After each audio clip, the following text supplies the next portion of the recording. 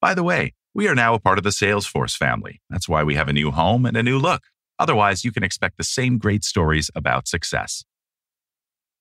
Before we start today's episode, I just want to let you know that it does contain some stories that can be hard to listen to.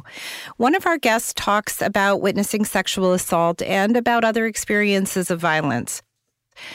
There Are Two Ways Forward is coming up.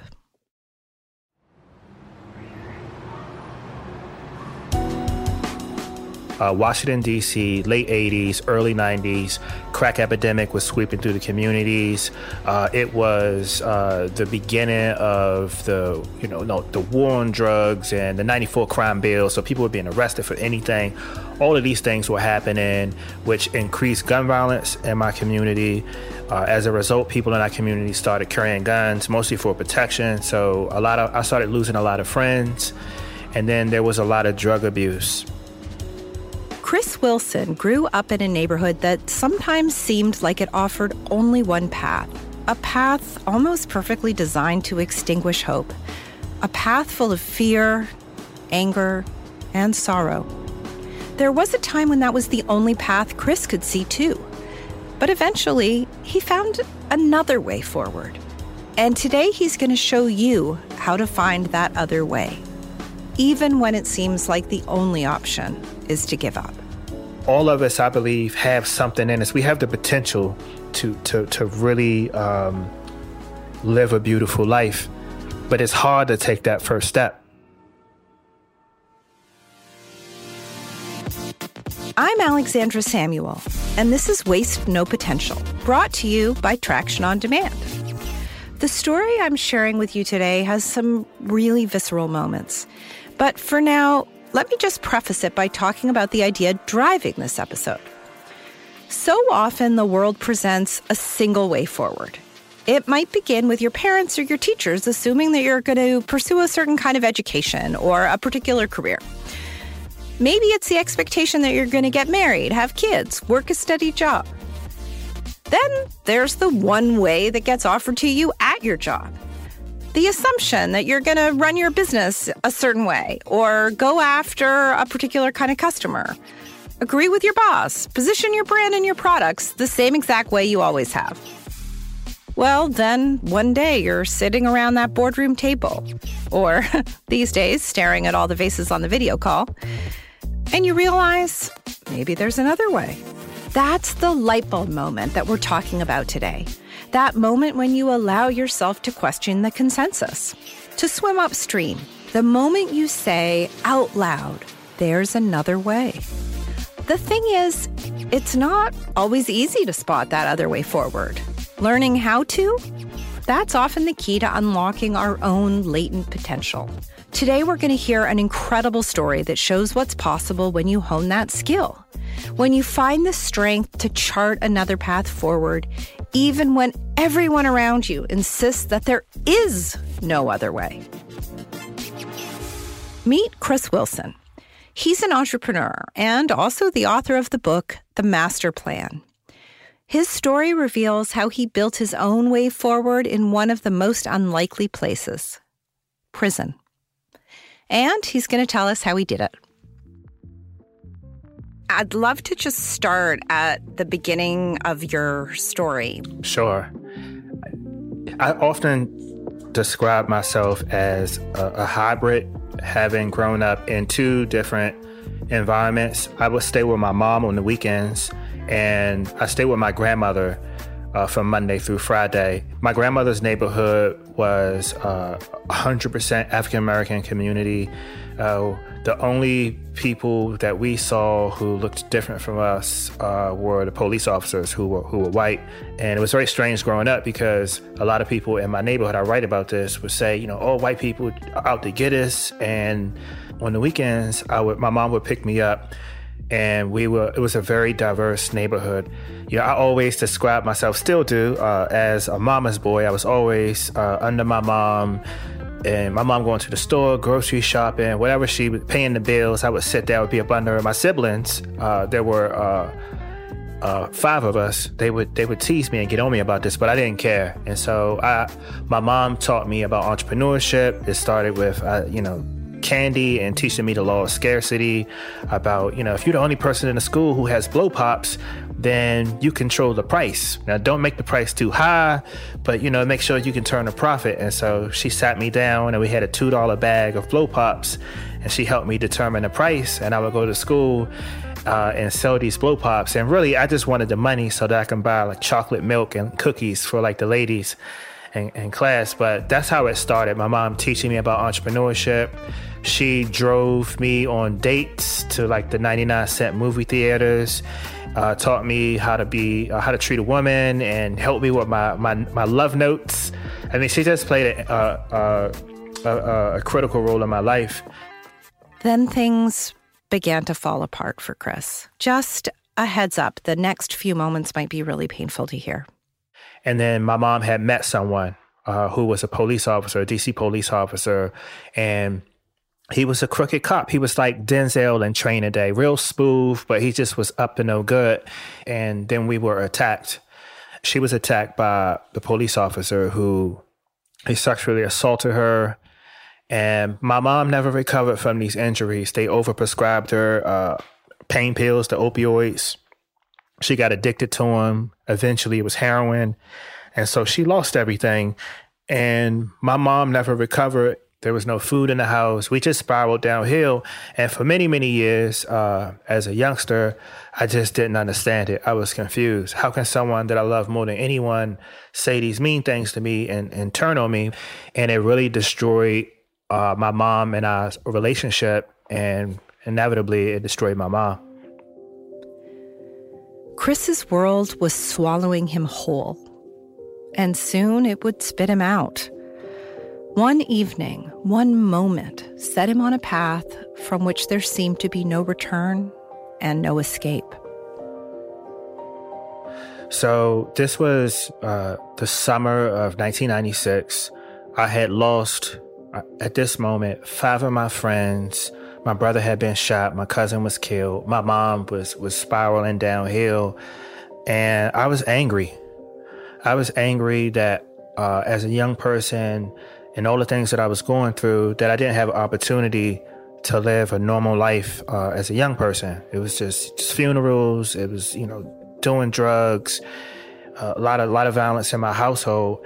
And so around this time, the person who attacked my mom had made parole, the police officer, and started stalking my family. And in these early years, there was no law against stalking. This person used to be a police officer, so he had a lot of connections. He was clever, and so he was breaking into the house and calling us and telling us one by one, we're going to pick you off and we're going to kill you. And so I started carrying a gun.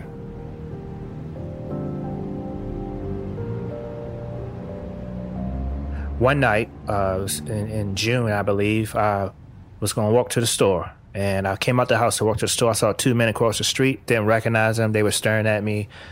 But I was like, oh, whatever. And I just kept walking, and they started following me. I said, I'm going to go somewhere. It was like a gas station. There's a lot of people out here, people getting gas, people going into the stores, people at the payphones. I said, they won't bother me here.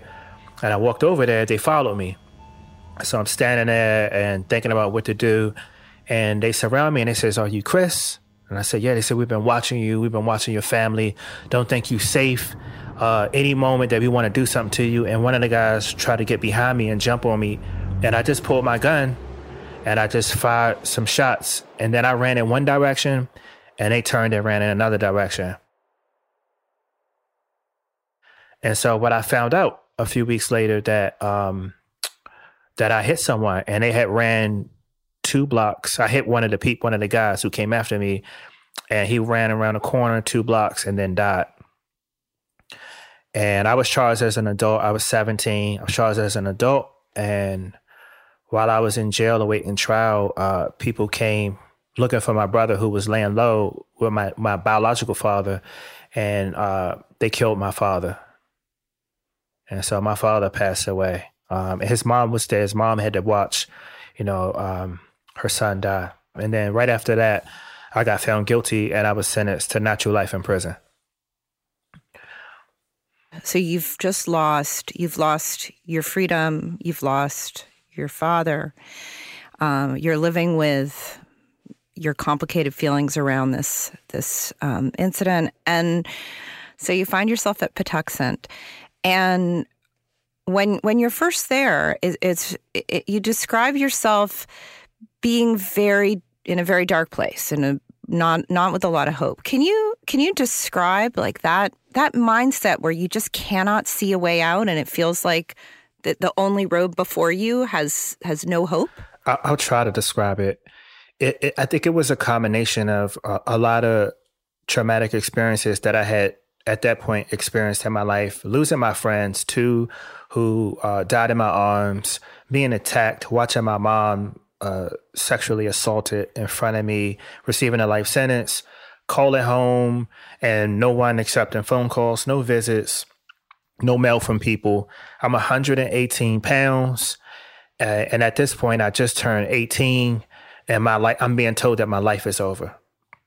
And it was very difficult because when I arrived at Patuxent, I saw a lot of older people who had been in there for 30 and 40 years and had life sentences. And they were telling me, little Chris, just get comfortable because like this is your new home. And it was something inside of me. I know that I committed a crime and I was struggling with like accepting responsibility for what I did because these people came after me. But I couldn't and wouldn't accept that my life was over. And I just decided to believe that I could be free one day and that I could prove to myself and to everyone else that my life was redeemable and that I can contribute to society. And that was kind of the genesis of how I started creating this master plan and transform my life. Chris coming up with his master plan was when he planted the seed for a second path. It was the moment that he reopened possibility and began to once again broaden horizons that had narrowed so terribly. In a moment, Chris will be back to explain what he did next. But first, to talk more about this idea that there are 2 ways forward, I want you to meet Manu Varma, the principal strategist at Traction on Demand. So I'm curious, when you hear that, and particularly as someone who has watched people hit roadblocks, hit those impassable moments, what do you think is the secret to seeing that second path forward? What does Chris make you think about? That type of resilience, like where does that come from? I'm a big believer in, hardship. Looking at Chris, he's obviously experienced some hardship, and I think that's where he got the strength to be resilient. And coming from where he came from to be able to come up with that plan is just truly remarkable. And tell me what this idea, there are 2 ways forward. What does that mean at Traction on Demand? Yeah, so this whole concept of 2 ways forward really kind of emanates from there's no passengers on this bus, right? Like everyone has to be on this ride. You either bought in or bought out. And I think it really is woven through our DNA. So either you're in it, you get it, or you vehemently disagree with what we're doing and you're going to provide us with some solutions. So it's always about being able to provide solutions and not just object. You have a choice. Every day you kind of visualize yourself walking over this line at the front door. In fact, we actually did put a line of sand in the front door at one point. Hey, when you're coming in here, right, you are here because you're making a choice. You're either going to get her done or you're going to figure out a better way to do what you're doing today to continue to innovate. So that's kind of where the genesis started, was really about you have a choice to be here. So do agree or don't agree and make it better. If you use that Japanese concept of ikigai, right, to what are you good at? What do I enjoy doing? What can you be paid for? Right? What does the world need? And that kind of confluence of those 4 things is what we're really trying to do. So going back to that 2 paths forward, I think ultimately the goal is how can we get to that concept of ikigai at work? Because we spend so much time there. According to Manu, you can follow the herd, or you can suggest an alternative. But either way, you should aim to be part of the solution. In some situations, that second, previously uncharted path can be a lifesaver. But it takes courage to go against the grain. Resilience, innovation, reaching out for your own sense of purpose. These are powerful drivers for finding a second path, which is just what Chris does next. When we paused his story, he was still in Patuxent Prison, but he's about to take control of his own destiny. You're listening to Waste No Potential, a new podcast about incredible stories of spotting untapped potential. The show is brought to you by the good folks at Traction On Demand, and I'm your host, Alexandra Samuel. If you're enjoying the podcast, don't forget to follow us wherever you're listening from. You can also find us at tractionondemand.com/podcast. Manu just gave us a look at what it means at Traction when they say there are two ways forward. It's not just another version of two roads diverged in a yellow wood, or if you can't say something nice, don't say anything at all. It's more like there are always multiple paths forward. It's working towards a solution that matters. When you don't buy into the plan that's being presented, recognize there's another option. It might not be obvious. It might take patience. It might take enormous resilience. But finding another path forward is up to you. And just recognizing what you don't like about the obvious path, even just finding the courage to be the person who says, this just isn't good enough, it isn't okay, well, that can be a powerful first step. So let's take that back to Chris's story. His clue that there could be a second path forward through his master plan began like this. The things that triggered this transformation. So it was my relationship with my grandfather who raised me Monday through Friday. And my grandfather, when I was incarcerated, he was battling skin cancer. And I sat with him for a long time, for months. And he shared stories with me about how he grew up in Mississippi and his siblings was killed by the Ku Klux Klan and how he fought in the Korean War. American paratroops take part in the biggest training exercises since the armistice. And how he came back home as a soldier and people spit in his face and it was hard to find work. But that he went back to school, got his PhD, became a social worker, started his own business. And he's telling me all these things while on his deathbed. And at the time, I was still carrying guns, smoking weed.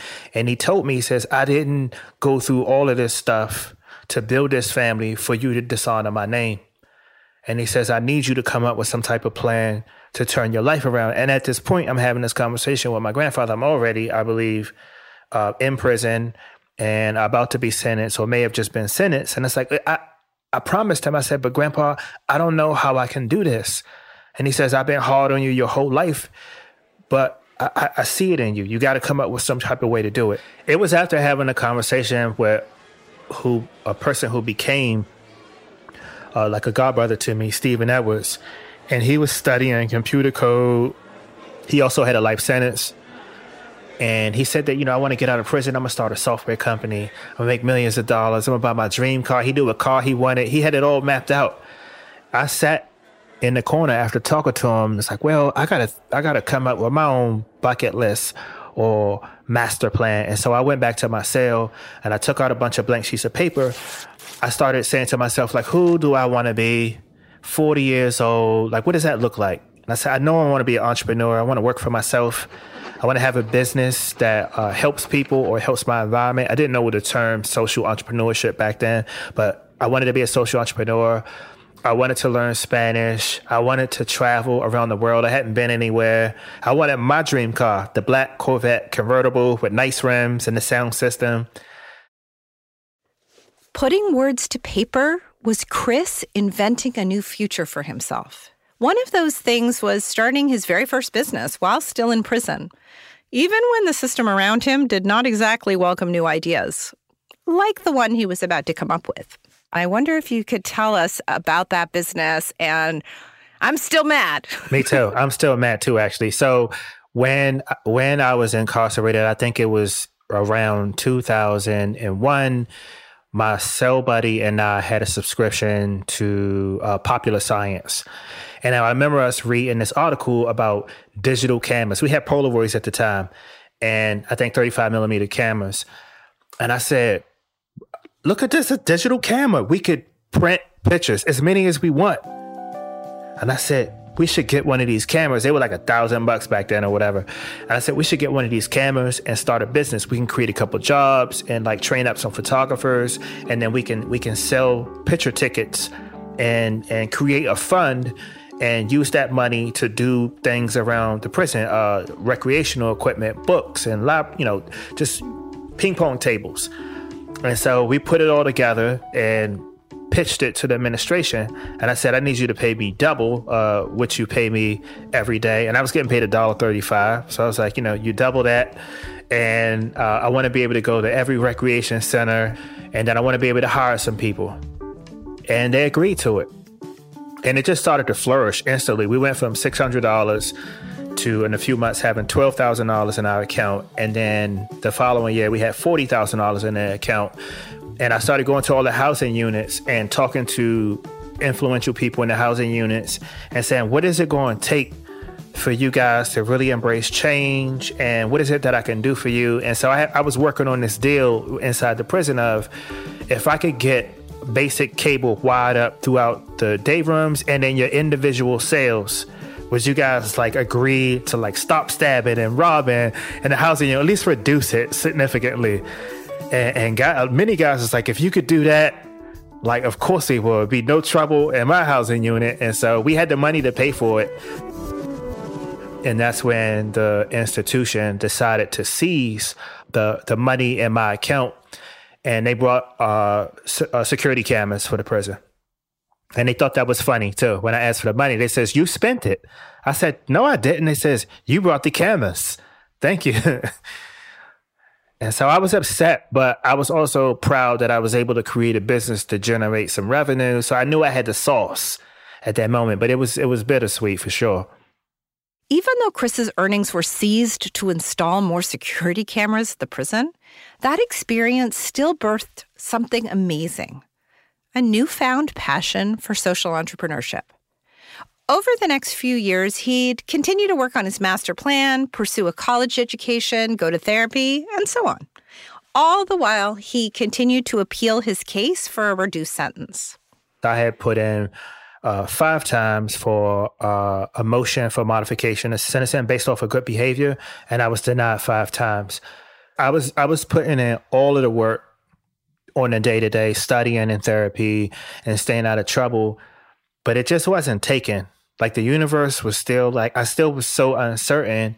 And I pulled up my master plan. I said, I need a sign to know that like all this hard work, I need to know if it's going to pay off or I'm just going to grow old, a well-educated Black man in prison and die here. And I did that for 2 weeks. And for some reason, my lawyer came to see me and he says, the courts, they had a change of heart and you got a court date. That's when I came clean and I spoke to the judge and I talked about, how I changed. I accepted responsibility for what I did and talked about what I would do once released if given a second chance. And my sentence was reduced. And so I can't rule out some divine intervention in my life. And I even asked my judge many years later when she was walking me to my car to confirm that I actually brought the black Corvette convertible. And I asked her, I says, why'd you risk your career to let me out of prison, Your Honor? And she said, you wrote me these letters over the years. And one night I just woke up and I just felt different. And I just decided I was going to risk it, but I wanted to hear from you. And when you spoke to me, I believed you. The criminal justice system in the United States is a relentless force. Once it pulls you in, it's hard to see any other path, any other possibilities. That's what makes it so extraordinary that Chris was not only able to see another way forward, but also find a way to actually pursue it, to make it a reality. After having been in prison for 16 years, he was finally out. And he had his master plan tucked in his arms, ready to propel him forward. I did have it, coffee stains and all on it. It was scary, but it started raining. I had $50. I thought people were crazy. I saw everybody talking to themselves, and I didn't know about the earpieces and like speakerphone. And I spent the first night on YouTube. I was so amazed that I can type in anything to learn how to do something or a video and it just pops up. And so I spent the whole night just doing that. It's such an incredible story, but we can't expect everyone to have Chris Wilson level resilience, to have the strength to see another way forward when there's so much standing in the way. So what can we mere mortals do to find that other way, to take the first steps, to turn our ideas into solutions? Here's Manu. What do you do when you see somebody who is maybe hanging back? You can tell they haven't fully bought into the first path. How do you encourage people to look for that second path? Well, I think for me is really about storytelling, right? And leading by example to show people, there's an element of fear there. What's holding you back, and trying something new is scary, but showing that experimentation is allowed. And by telling them stories of showing that this has happened to me, this has happened to other people, take a leap, knowing that we're here to still grab you. When you're so fixated on one thing, right? You completely block yourself up unknowing and unwittingly to everything else around you, especially through the tough times, right? I think it's very easy to be an integritous leader when things are really happy and things are good, profits are good, we're paying up bonuses. But it's when times are really shitty. And I think that's where integrity really comes into play. It's not a calm sea that makes a good sailor. And I use that all the time when I talk about culture, right? And so what I always say to leaders, I'm like, man, show them that you're human. Lead with your humanity. You can make mistakes. You can fall down, and you will fall down, and share those mistakes. Because again, that will give you so much credibility towards your integrity as a leader. And that you can go to 1 million leadership development courses, but you're still not going to get it unless if you've lost your humanity, you're dead in the water. Chris was now in a world totally different from the one he knew. So what has he done with his years as a returning citizen of the United States, which is his preferred way of describing formerly incarcerated people? I had a contracting company, Barclay Investment Corporation, where I invested in people who were mostly impacted by the criminal justice system, providing job opportunities, wraparound services. Over the past couple of years, I would say the past 6 years, I became a visual artist, sort of by accident. I started thinking about the power of stories, and some of the things that people would tell me when I had my construction company and furniture company and was doing workforce development work was that maybe the best use of your time is to help inspire and groom leaders. And I didn't know what that meant. And I was like, well, what does that mean? It says people gravitate towards you. People come to you for advice. And you seem to help people and give them the inspiration. And then they go do something amazing. And I started to realize that I could do this through film. So I started doing a few short films that went viral, went through all the film festivals, Tribeca Film Festival, South by Southwest, Sundance, and telling powerful stories about issues, solitary confinement. But when I would get off work, I would go back to these artists' studio and they would be playing house music and they would paint and they would start telling me about the meaning of the art and the power of it. And I fell in love with it. And so they asked me to think about things that I cared about, and it was criminal justice reform and societal injustices. And I started making these beautiful, colorful paintings, and I started traveling around the world. I went to Italy to work and study under a famous sculptor, and I went to Paris and, Spain and just different places and painting and selling my art. You don't always have to start your own business to be an entrepreneur. You can be an entrepreneur. You can work for a company and think like an entrepreneur and move up in the company.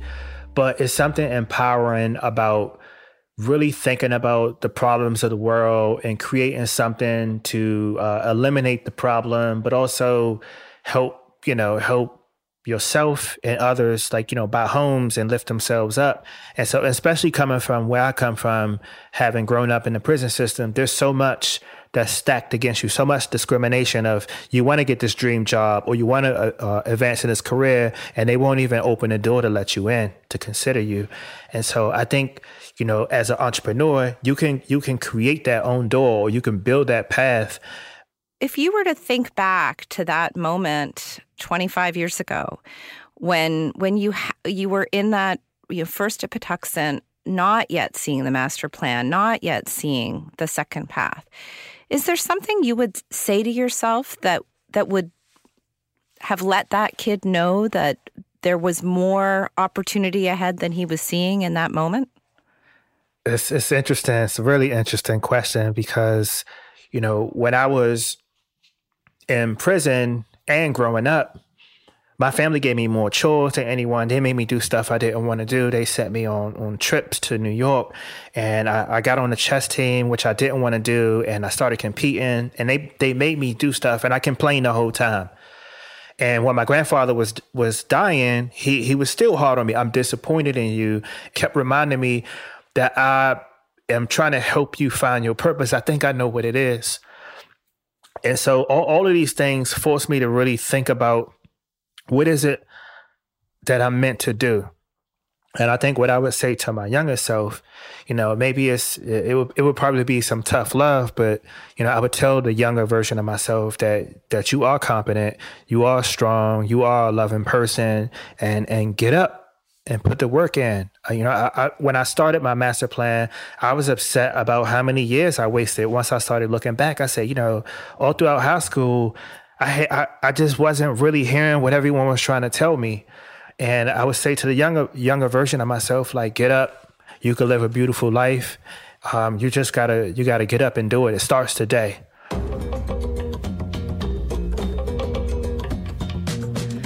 Today, my guests were Chris Wilson, author of The Master Plan and founder of the company Cuttlefish, as well as Manu Varma, the principal strategist at Traction on Demand. You can support the work Chris is doing by going to thechriswilsonfoundation.com or follow him on his website at chriswilson.biz and help him on his personal mission to get his amazing book into every prison in the United States.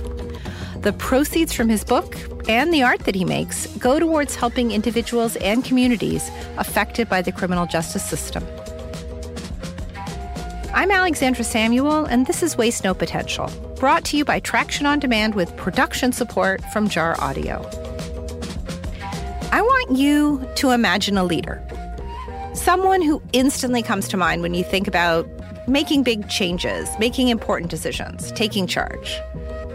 I often think of politicians or CEOs or people who lead huge social movements. But what about people you don't see? Some leaders aren't the ones you expect. Instead, they're leading the charge from behind the scenes.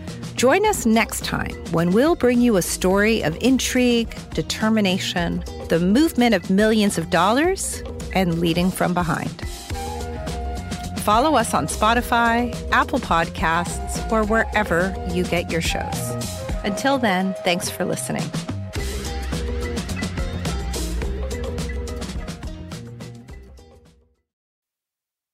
The Waste No Potential podcast was created by Traction on Demand, a company acquired by Salesforce in April of 2022. All Waste No Potential podcasts can now be found at salesforce.com/resources/podcasts.